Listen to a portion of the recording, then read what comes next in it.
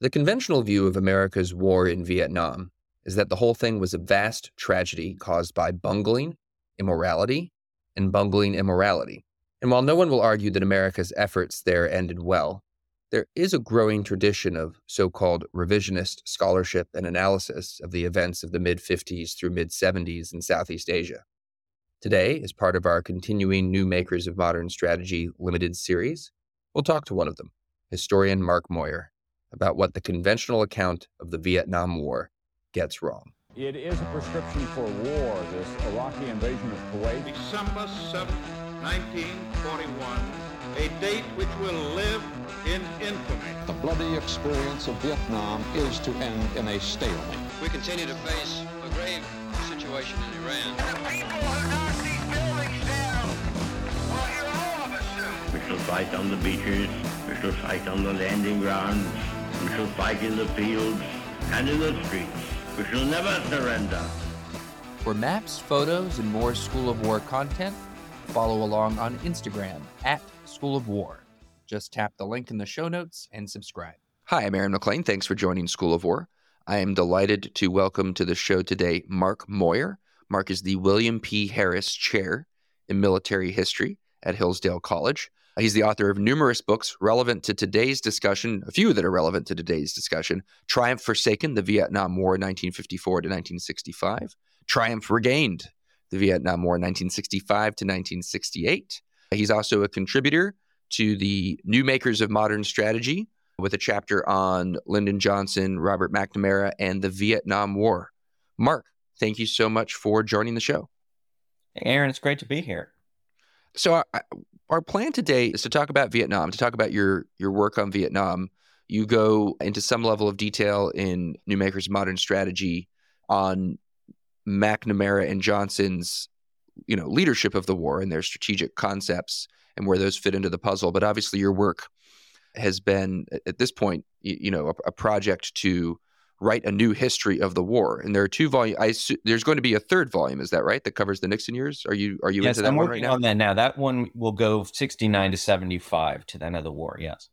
Okay. So it's such a vast subject. I mean, it probably makes sense to sort of start towards the start, but maybe if you'll indulge me, could I give like a 30-second, express for 30 seconds what I take the orthodox view of the war to be, and then you can attack wherever you see fit. Here's what I think I kind of absorbed growing up and over the course of my education. Not from my father, incidentally, who fought in the war and had a very different view, but just from the culture and high school classes and so forth. America inherited, somewhat unwisely, a post-colonial conflict from France that we immediately understood in a Cold War logic of anti-communism, and so misunderstood what was in fact much more of a nationalist effort and a complex civil war in a place that was not particularly strategically significant to the United States. Nevertheless, we escalate, again foolishly, our role in this conflict, somewhat drunk on the threat of communism, to a point where we had a massive ground commitment that was failing to achieve its objectives, causing large numbers of American casualties. At some point, sort of mysteriously, this all became Richard Nixon's fault through some sort of alchemy that was never entirely clear to me, even though he ran on reducing America's role in the war. But, he in various ways escalated. He bombed other countries unlawfully, killed a lot of people. He did withdraw American troops, though that's actually usually somewhat underemphasized, at least in popular accounts, and betrayed our South Vietnamese allies. And they finally lost a war that they were always going to lose, and an enduring shame for America. Is that so? Double-barrel question. A, is that basically fair as the sort of general account of things, sort of popular account? And B, where would you like to start? Because you have now spent several decades pointing out the flaws in this account. Yes, that is a fair characterization, and it's best to start in the beginning part with this idea of a missed opportunity and misunderstanding of the communists. And this has been central to the conventional narrative of the left, which is also derived from the anti-war movement. But there's this idea, and people often cite in 1945 when Ho Chi Minh takes power in Hanoi, he cites the Declaration of Independence in his speech, and this is cited as evidence that, oh, look, he's really this pro-American guy. If only we hadn't been so stupid, we would have understood that he was really a nationalist and not a communist. And so what I did in Triumph Forsaken, the first volume, I looked first in that period to see what's going on. One thing, and if you look beyond into the larger picture of communism, it was a common refrain in the communist world to disguise yourself as a nationalist to make yourself more popular, more palatable to others. And Ho Chi Minh even talks as a young man about reading Lenin and how Lenin talked about how the communists needed to sort of co-opt these bourgeois nationalist elements in the post-colonial world and manipulate them. And there were a couple of good biographies of Ho Chi Minh that have come out that have helped clarify a lot of this. But he was very much a diehard Marxist-Leninist from the early 1920s. He lived in Moscow for years, revered Lenin and Stalin. He then lives in China. He serves in the Chinese Communist Army in World War II. And he is, as we move forward with his career, he doesn't really veer from that. When he gains political power, he imposes Marxist-Leninist political system. And there's a related myth to this is the idea that Ho Chi Minh was anti-Chinese, and we didn't understand this, again, because we were foolishly anti-communist. And Ho Chi Minh once makes a remark, which I'm sure he made, about it was sort of critical of the Chinese, but it actually was referring to the Chinese nationalists of Chiang Kai-shek and directed them, not at Chinese in general. And we know, and from his life, he has a strong affinity for the Chinese, is very close to Mao. And thus, there is not any sort of historical animosity. And by the way, too, if you go back further in Vietnamese history, there is a strong history of cooperation with China. They occasionally, very occasionally clash, but for the most part, they are allies. And so when the French come back, the U.S. reluctantly supports the French, and they know Ho Chi Minh is really bad character. They fight this war that goes from up to 1954, when the French decide they've had enough and they go home. And at that point, the United States becomes the main backer of South Vietnam.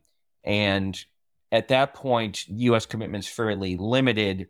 And really, U.S. ground troops still are not there when you get to what's the most important event, probably of the whole war, which is the coup against Ngo Dinh Diem in 1963, which that also has been grossly misrepresented because you have people like David Halberstam and Neil Sheehan and Stanley Carno who are helping to push for this coup. They think the coup is going to lead to great success, but actually has the opposite effect, and it destroys South Vietnam and then will ultimately lead to U.S. troops having to go in 1965 as a last desperate measure. So I'll take a pause there, see if I have further questions. Yeah, well, let's linger on the coup, because you've identified that in your writing. You just said it now, and I know others have as well, as sort of the pivotal moment after which we are fighting in conditions or operating in conditions which are just much less favorable than prior to the coup. So, I mean, first of all, what was going well? What was the future that in your account was kind of lost with the coup? And then I want to get into the coup itself and why it happened. So the Orthodox narrative really glosses over, for the most part, the period of 1962 and 1963, when there's actually a remarkable turnaround in the war effort, and the South Vietnamese are doing much better. And pretty much everyone recognizes that. What happens in 1963 is you have a group of militant Buddhists who start claiming they are being persecuted for their religious beliefs. And their allegations are mostly false, but they are able to win over some American media figures, especially the three who I mentioned, Halberstam, Sheehan, and Carno, and convince them that they really do have this just cause. And so the journalists kind of parrot their propaganda, which undermines the South Vietnamese government, because in their society, the government loses face when it takes this sort of unbridled criticism. And President Diem stands for it for a while, but eventually gets to the point where these big public demonstrations, and his own generals are telling him, you really can't allow this to continue, or the government's prestige is going to fall so far that we won't be able to continue. And Siem eventually accedes to some crackdowns with the participation of these generals. Now, the Americans, or some of the Americans, misunderstand this too, and they think the generals were not part of this. And so Ambassador Henry Cabot Lodge, who's recently arrived, decides that, well, why don't we get the generals to overthrow President Siem and have them run the country, because Siem is being kind of repressive and the American press is really critical of him. And, the things will go so much better. And so Lodge goes ahead with that. And President Kennedy is very much on the fence, and he doesn't act because he had just sent Lodge out there as a Republican to give himself political cover, and now it would look bad to pull Lodge out. So coup goes forward, and initially Lodge and his media allies, are celebrating that, great, look, we've got rid of this, terrible autocrat, and now the generals are going to run things. But the opposite happens, and the new generals purge a lot of the leadership out of suspicion about their loyalty, and by all accounts, the war effort goes into a nosedive. And now at this point, you have the Carnots and Sheehan's of the world reinventing history in the preceding period to try to show that, well, things were already going bad, and so this coup, it didn't work out great, but the situation was already terrible. And so I go to great length to show, no, that's actually not the case.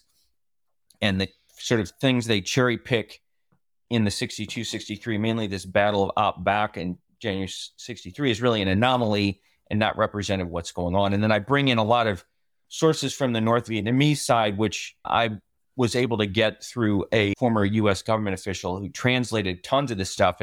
And these are some of the biggest revelations I find, is the North Vietnamese actually confirming a lot of what certain people have said.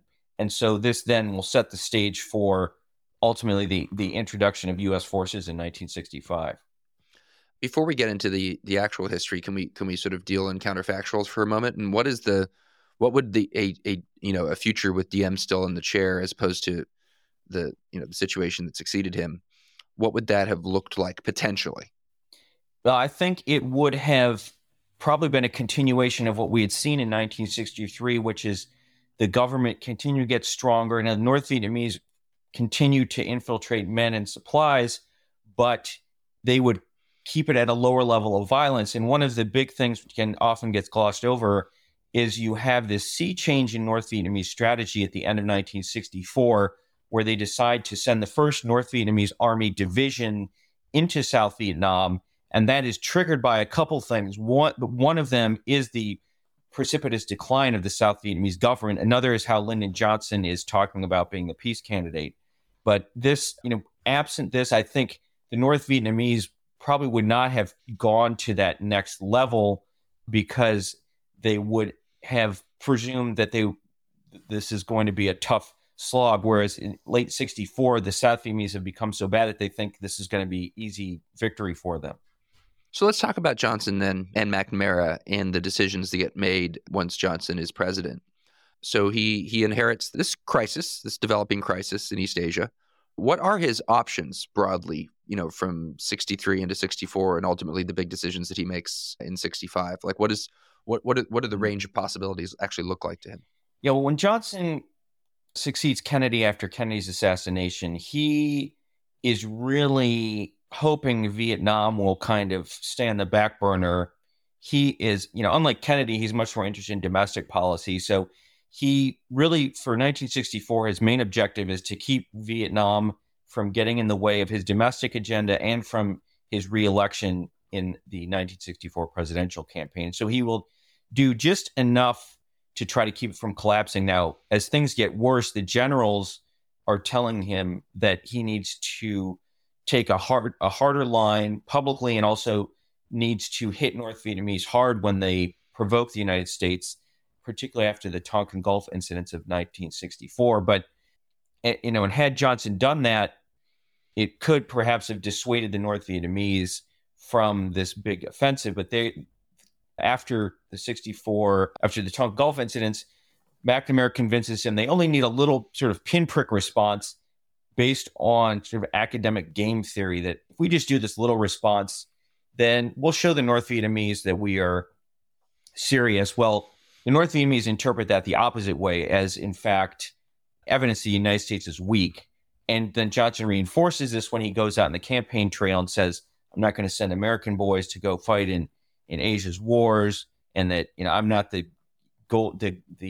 warmonger that Barry Goldwater is. And so when Johnson wins, as soon as Johnson wins in November 64, the North Vietnamese take this as the green light to go ahead and invade. And then in the next few months, by June of 65, it's become clear that the North Vietnamese are going to defeat South Vietnam unless American combat forces intervene. So Johnson faces this choice: do I send in American troops? And it's often thought that this was some sort of act of arrogance on his part, but in fact, he knew that it was going to be a tough and bitter war if he went in. So he's not at all eager to do this. But then he looks at the other choice, which is we leave, and he ultimately decides that leaving is too damaging. And this is also one of the central controversies of the war. You have people saying, well, Johnson exaggerated the threat of communism. This idea of a domino theory where the fall of Vietnam leads to the fall of other countries is false. And we know that because in 1975, when South Vietnam falls, only a couple of the dominoes fall. And sure, Cambodia falls, and people, by the way, kind of gloss over the fact, well, yeah, there are 2 million people killed by the Khmer Rouge as a result of all this. But, you don't see these other countries like Thailand and Indonesia and Malaya, Philippines, Japan, etc. So therefore, this domino theory was wrong. Well, my counter to that is that 1975 is a vastly different situation than 1965. And in fact, much of the change is brought on by American invention. So you have to look at what's going on in 1965. And there is great reason to believe that the domino theory is valid. And Johnson sees this. You have every non-communist country in the region warning that if the U.S. pulls out of South Vietnam, that basically its credibility will be lost and China will rule the Pacific. And, if you're in another country, if the Americans bail out on their biggest ally, South Vietnam, why would you expect them to be better if they say, well, okay, Thailand, we'll come protect you, even though we just let South Vietnam go down the tubes. And we also have direct appeals from the Indonesian military to the Americans, because they're about to face a showdown between communists and anti-communists, telling the Americans that what happens in Vietnam will dictate what happens here. And that ultimately proves to be the case. In September of 1965, there's this showdown and the anti-communists prevail. And as I argue in the new book, Triumph Regained, there is every reason to believe that without American intervention in Vietnam, that the communists would have prevailed in that conflict. So we had John Gaddis on the show a few weeks ago, and we talked about credibility and his own writings on credibility and on his great account of American strategy in the Cold War, strategies of containment. Mm-hmm. And so I just want to zoom in for a second on this question and this sort of dilemma that faced Johnson, because there's this other aspect to it with the domino theory, right? Of this possibility that a communist Vietnam, in addition to maybe not causing other dominoes to fall, might actually not be that bad because of the possibility of what, at the time, or at least a little bit before that time, would have been referred to as Titoism, right? That it would be possible for there to be a communist power that was actually more of a thorn in the side of China and Russia than an ally to them. And indeed, only less than a decade later, you do have the United States able to exploit real tension between China and Russia. Mm-hmm. So what's your response to, just stepping back completely as sort of the highest level strategic consideration of the problem? You say Johnson decides not to leave because he is a bit persuaded by domino theory. Why does he also, I guess implicitly, but maybe explicitly, reject the possibility that a communist Vietnam could even be something that could be used for American purposes? Yeah, that's an excellent question. And that issue does come up. And for one thing, we now have more evidence of what the North Vietnamese actually say about Tito. And they are harshly critical of him. They view him as a traitor to the communist movement. When the Hungarians try to set up sort of independent communist regime in 1956 and then get mowed down by the Soviets, the North Vietnamese applaud what the Soviets are doing. The North Vietnamese really do buy into this idea of a world communist movement. Now, by 65, there is this real fissure between China and China and the Soviet Union. The North Vietnamese are actually at the forefront of trying to keep those two sides together, and partly because it's in their interest to get aid from both, but also they do recognized that it's better to have a united communist movement rather than China and the Soviets getting played off against one another. Now, I argue that, in fact, it's American intervention in Vietnam that plays a large role in further widening this Sino-Soviet split, because it creates new jealousies, and North Vietnamese have to rely more on the Soviets for sophisticated anti-aircraft weapon as the U.S. starts bombing North Vietnam. And so you'll start to see the North Vietnamese drifting away from China and towards the Soviet Union.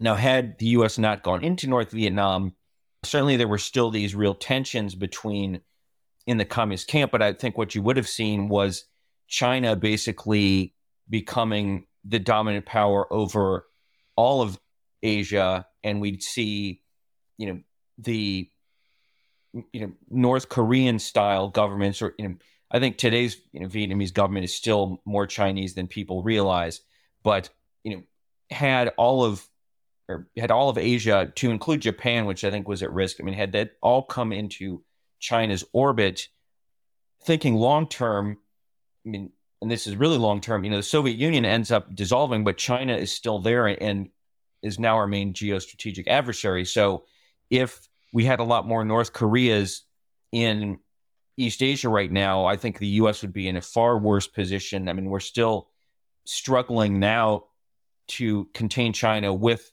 a lot of these countries that were saved through Vietnam, the Indonesias and Taiwans and South Koreas, Malayas, Thailands, that I think we would have been in a much worse position today geopolitically.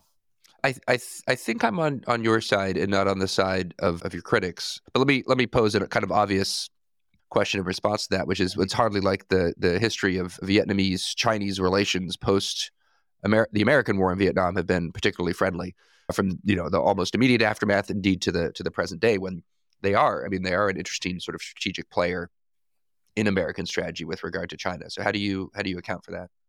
Yeah, and one thing too I should mention is this broader notion of the historic relationship between China and Vietnam. So there has long been this myth that China and North Vietnam have been, fighting war after war after war. They fought between up to a period of around the year 1000. There was a fair amount of fighting. The original Vietnamese came from China, and there was a lot of civil strife. But from that point on, there was this recognition that Vietnam would be a vassal state of China, and they would pay tribute to China. In return, China would protect them. So from the year 1000 until 1979, there's only 3 wars, almost 1,000-year period. And we also have the Chinese actually serving as protector when the French come in the late 19th century to establish colonial rule. The Chinese actually try to stop them, and they fight them and end up losing to the French. But Chinese are actually trying to live up to this end of the bargain. And I said they're still very close, the Chinese and North Vietnamese, up until the late 1960s. And part of why things go awry is that Ho Chi Minh dies in 1969, and he had been very pro-Chinese. When he leaves, by the time he dies, Lê Duan, who is now kind of running things, is much more suspicious of the Chinese. And you also have the Vietnam War is instrumental in driving China and North Vietnam apart, because it forces North Vietnam to rely much more heavily on the Soviets, and the North Vietnamese are hoping the Chinese will kind of be more supportive than they are, and the Chinese keep saying publicly that they're not going to fight the U.S. in Vietnam, and the North Vietnamese are aghast at this because they think, as they put it, the Chinese are basically they want to fight to the last North Vietnamese. They're happy to let all these North Vietnamese get killed, but they don't want to risk war themselves. So that will lead to a serious souring of relations. In 1969, there's actually several 100,000 Chinese troops in North Vietnam starting in 1965 in support roles. They will get pulled out in 1969 because relations have fallen so far apart, which again wouldn't have happened without Vietnam. And then further, as you get into the 70s, the Chinese and North Vietnamese will clash further especially over Cambodia. and then fight this war. And as you said, I think there is, again, partly to, the the Vietnamese as they are now are pretty good at sort of telling people what they want to hear. And they have been fairly sometimes vociferous in their anti-Chinese rhetoric, but I view them today a bit like Mexico, which Mexico, will spout a lot of anti-American rhetoric, but they will quietly cooperate with us in many ways. And they know it's in their interests not to overly antagonize the, massive superpower that lives right next door. So to state your claims here in a particularly bold way, and let me know if you endorse this or you would modify it. But the domino theory, was essentially correct, or certainly had a lot to be said for it. And the reason why a bunch of dominoes didn't then fall after 1975 is because of the American effort. You stand with Lee Kuan Yew in a way, saying that this bought non-communist, the American effort in Vietnam bought non-communist powers in Asia time and allowed them to prepare in a way that no American involvement would not have. So that's A. And B, the reason why Titoism was not a real factor is because the extent to which those forces of those tensions between Vietnam and China existed is because of the Vietnam War. It's because of American intervention in Vietnam. Is that all fair? Yeah, that is. And one other thing I should mention too, that also is, I think, driven by the Vietnam War, is the onset of the Cultural Revolution in China. And this really starts after, and I think Vietnam is certainly one of the triggers, as is what happens in Indonesia. Because in 1965, Mao, in early 1965, he seems to be riding high because the North Vietnamese look like they're about to defeat the South Vietnamese, and Indonesia looks like it's about to fall into his lap. By the end of the year, neither of those things has happened, and they've now seem remote prospects. And so he turns inward and starts this massive campaign of terrorism and bloodletting, mainly against his own people, including a lot of people within the Communist Party. And so this will have an extremely debilitating effect on his economy, his military, and this will also contribute to the fallout with North Vietnam, because the North Vietnamese view this as, left-wing excess that's going too far, and as of course the Soviets do as well. And so by the time you get to 75, you no longer have a China that is, intent on this global internationalist crusade. Again, by then they've come to see the Soviet Union as their main threat rather than the United States, which partly due to events, and also President Nixon is adept at sort of playing them off against each other. He goes and visits each one and really helps stoke this superpower conflict. But again, I think much, if not most of that would not have been possible without Vietnam. This is really interesting sort of strategic excursus here. Let's pause it. We can always come back to this sort of level of consideration. Mm-hmm. But I want to pick up the thread of the war itself again. We left it in 1965. There is a decision to escalate, to commit American ground troops in large numbers. Talk about Johnson and McNamara's leadership, or maybe actually management would be the better word, of the war. What do they do that maybe goes better than the Orthodox account gives it credit for? Mm-hmm. What do they do badly? How does it go, in the period 65 to 68?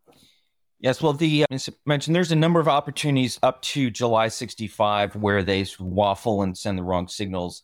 But by that point, it is necessary to send American troops if they want South Vietnam to survive, which, again, I think is clearly in America's interest. So they send American troops. And as far as the fighting within South Vietnam, they largely leave that to General William Westmoreland. And their biggest mistake, I think, is they decide to put severe constraints on the use of American power beyond South Vietnam. And from the beginning, the generals, Westmoreland and also the Joint Chiefs of Staff, are saying the enemy is sending huge amounts of men and material through Laos and Cambodia. At minimum, we should send our ground troops in there to stop them.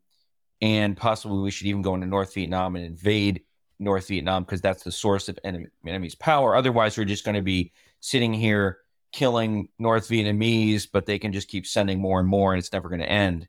And Johnson and McNamara turned them down for several reasons. One is they don't really understand the magnitude of the infiltration for a long time, and they buy this notion which is pushed by civilian theorists, that this is mainly a locally sustained effort. It doesn't require all this external support. They also think that going to North Vietnam will trigger a Chinese invasion, much as happened in the Korean War. And we know from subsequent revelations that really was not a possibility. The Chinese had no interest in going back in, but wasn't clear at the time. And then also the generals are calling for intensive bombing of North Vietnam, and McNamara instead has this concept of gradual escalation, which is again derived from these academic conflict limitation ideas that no, we don't hit hard. We kind of start off low and we can gradually escalate, and this will leave us better negotiating options over time. The opposite actually turns out to be true because it conveys weakness and it allows the North Vietnamese to build up their strength. Now, within South Vietnam, I think the U.S. actually does a better job than they're given credit for. You know, Westmoreland is faulted for fighting a war of attrition and trying to bleed the enemy, and that this was sort of a lack of strategic imagination. But I actually think if you can't extend the borders, there really wasn't much of a better option. And some people often think and argue that, well, what we needed to do was to focus more on counterinsurgency and controlling the village populations. And they point to the Marine Combined Action Platoons in this context, where the Marines sent a squad of Marines into a village to work with local militia, and that seemed to work pretty well. Problem with that is that by 1965, there is this massive North Vietnamese army presence, and you have North Vietnamese army. You're now starting to see entire North Vietnamese army divisions showing up.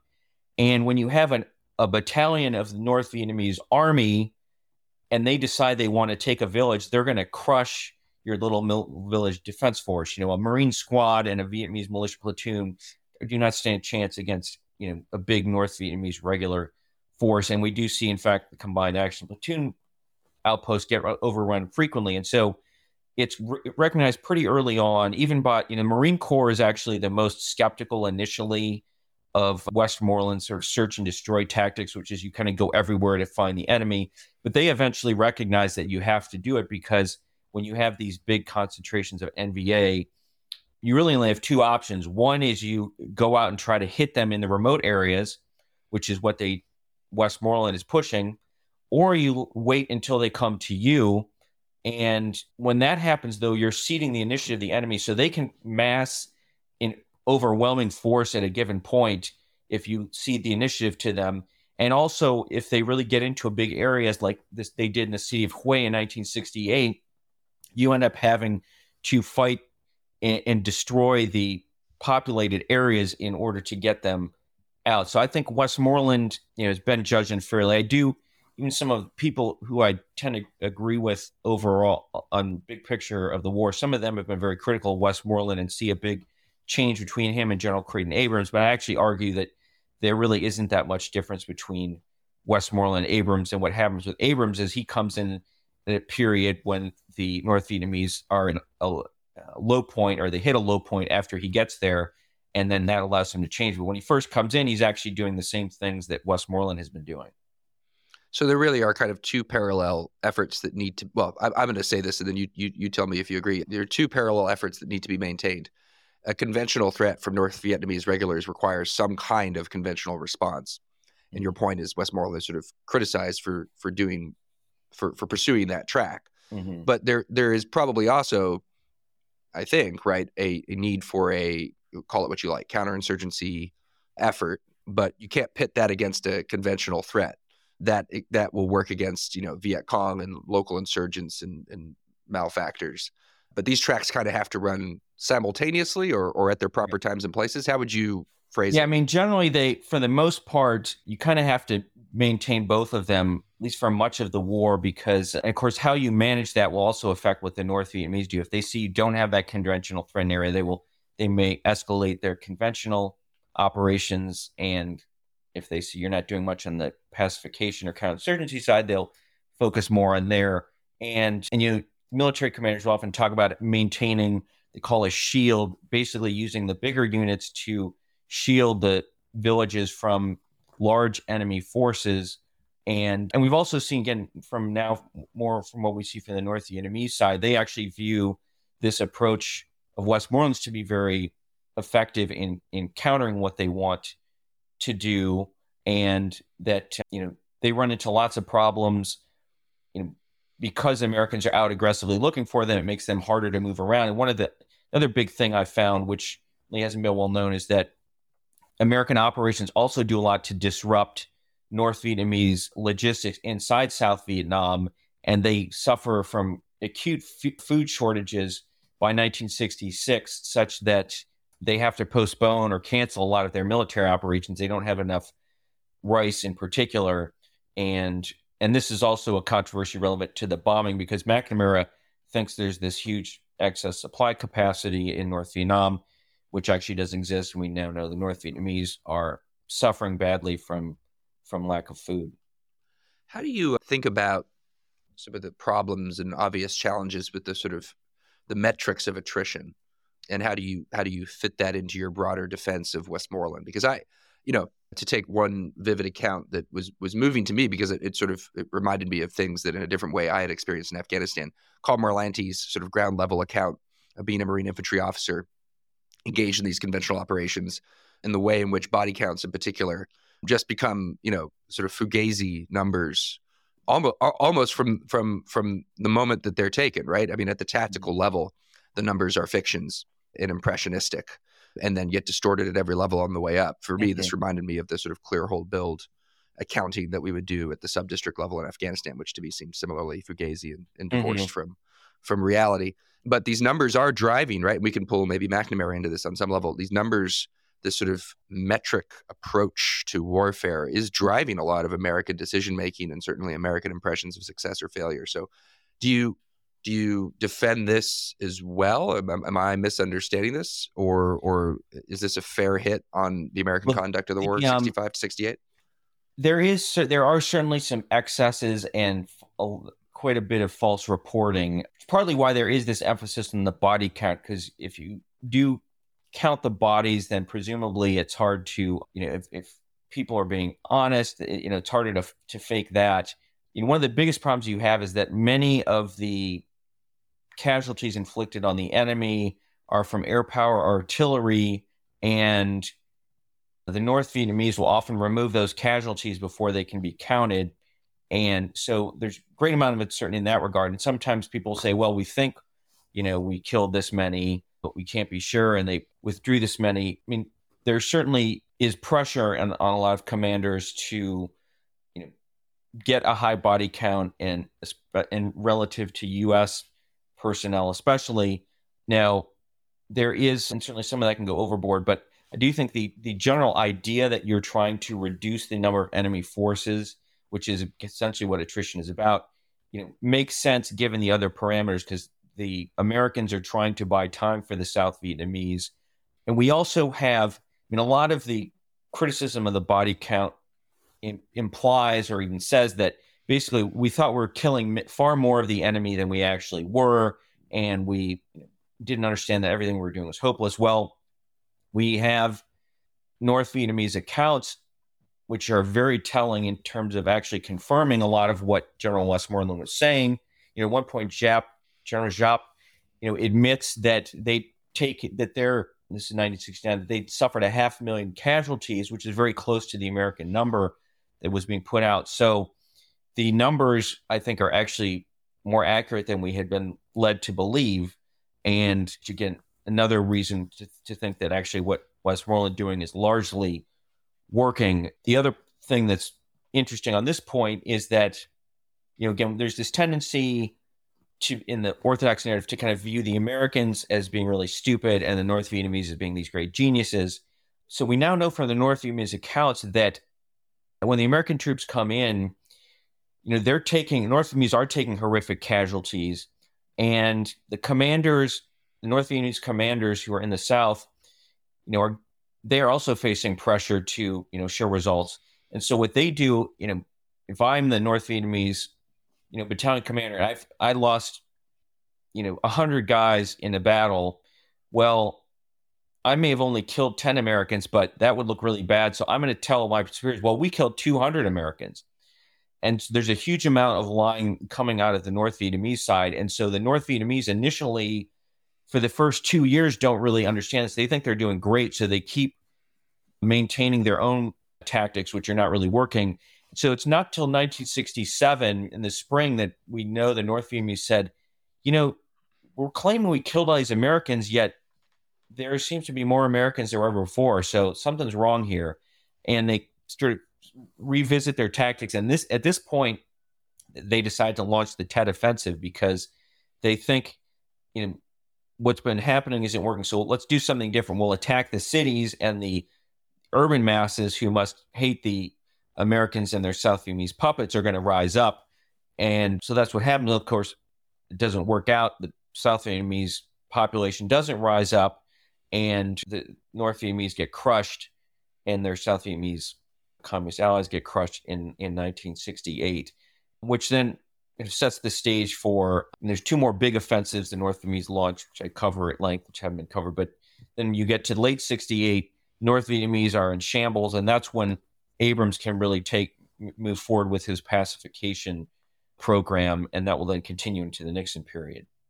And I mean, obviously, Nixon is going to signal a series of changes or going to affect a series of changes at the highest level. But sticking with Johnson for a minute, the American theory of victory here then is what? Considering the limitations we have imposed on ourselves in terms of what we can do and not do in North Vietnam and what we're doing with the Ho Chi Minh Trail and so forth, we are simply going to, essentially persuade the North Vietnamese to come to a negotiated settlement that protects South Vietnam. So A, is that accurate? And B, why doesn't it happen?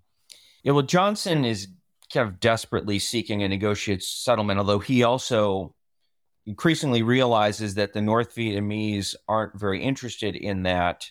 And when Nixon comes in, he also, well, especially Kissinger more than Nixon, but they think initially that they can coerce the North Vietnamese into a peace.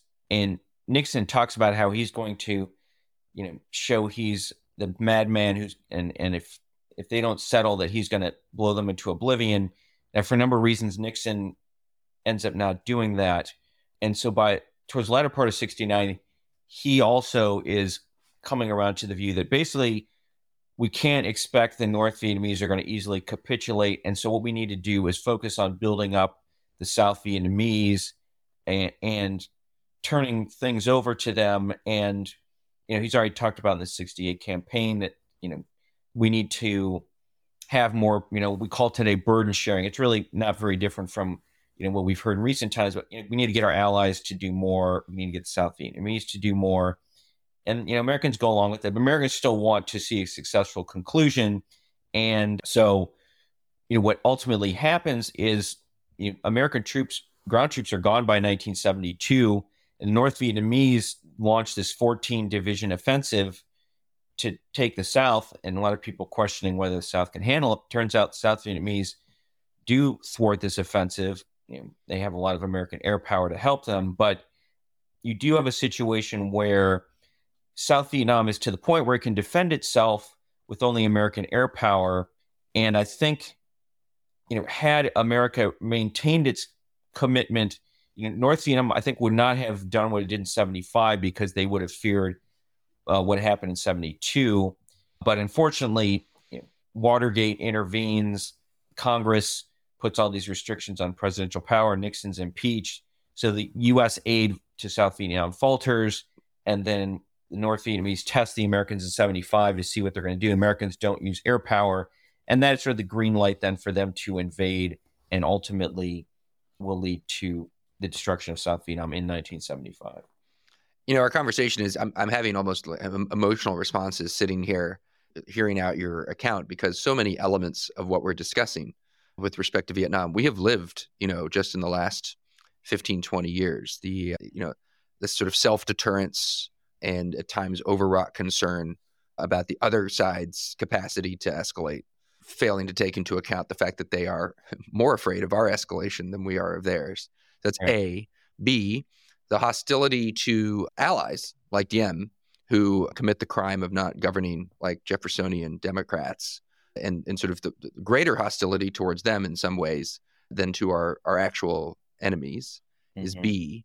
and see the sort of catastrophic ending where after, all of this loss of lives and loss of national resources and battling through, a series of difficult crises, some of which were, essentially of our own making. We made things worse as you document, to then just in a kind of exhaustion, walk away from something that actually was, as you point out with the example from 1972, probably sustainable in the long run. Though we should actually probably get into that because I think that's an interesting conversation.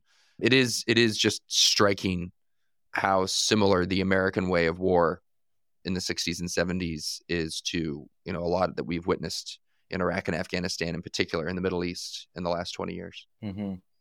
Yeah, and I think one of the other unfortunate parallels to Vietnam too is that you have civilian policymakers coming in who don't really understand the impact on the country of walking away in such a cavalier way and throwing away something that could be sustained at a low cost. Most of the people making the decisions are, divorced from the people who actually have fought in the war.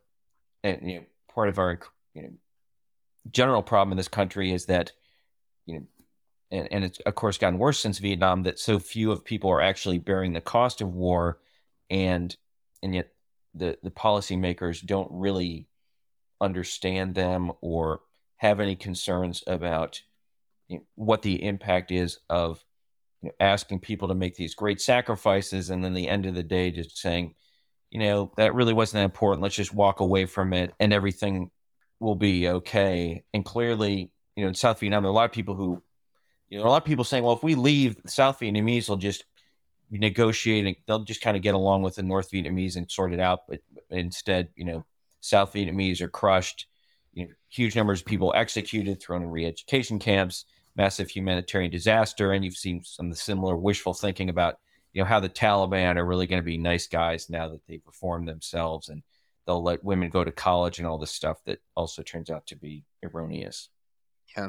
I nurse a kind of pet theory about trauma that runs something like the following. I mean, there's clear empirical evidence that many more veterans of the Vietnam War, are diagnosed with / claim benefits from PTSD than veterans of earlier wars, and that trend has continued.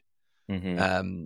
The raw fact, though, the undeniable numbers are such that in World War II, you would just have a lot more American troops witnessing, just by the numbers, many more horrific things at greater length than the population that fought in Vietnam witnessed. Again, not on an individual basis, but in the aggregate.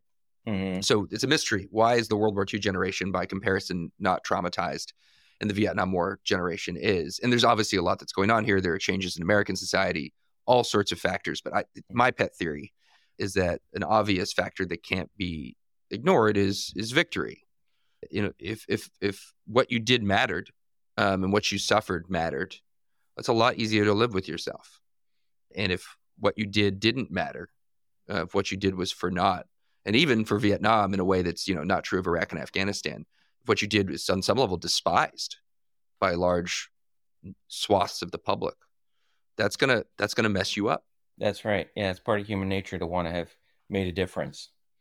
To me, I want to be respectful of your time here, but one last issue I want to ask about before we wrap up for the day. This question of sustainability, because it goes to the heart, the sustainability of the effort. It goes to the heart of this question of was Vietnam a lost cause from the start? How sustainable was the Nixon policy of Vietnamization if support had not been withdrawn and if Congress hadn't, sort of cut things off in the end? And then relatedly, to what extent was this actually in good faith? And to what extent was this, a public-facing statement that, we're going to stand with the South Vietnamese in the long run and they've got to take care of themselves. We're going to be there for them. But privately, like, this is a secondary or tertiary strategic concern. We need to demote it.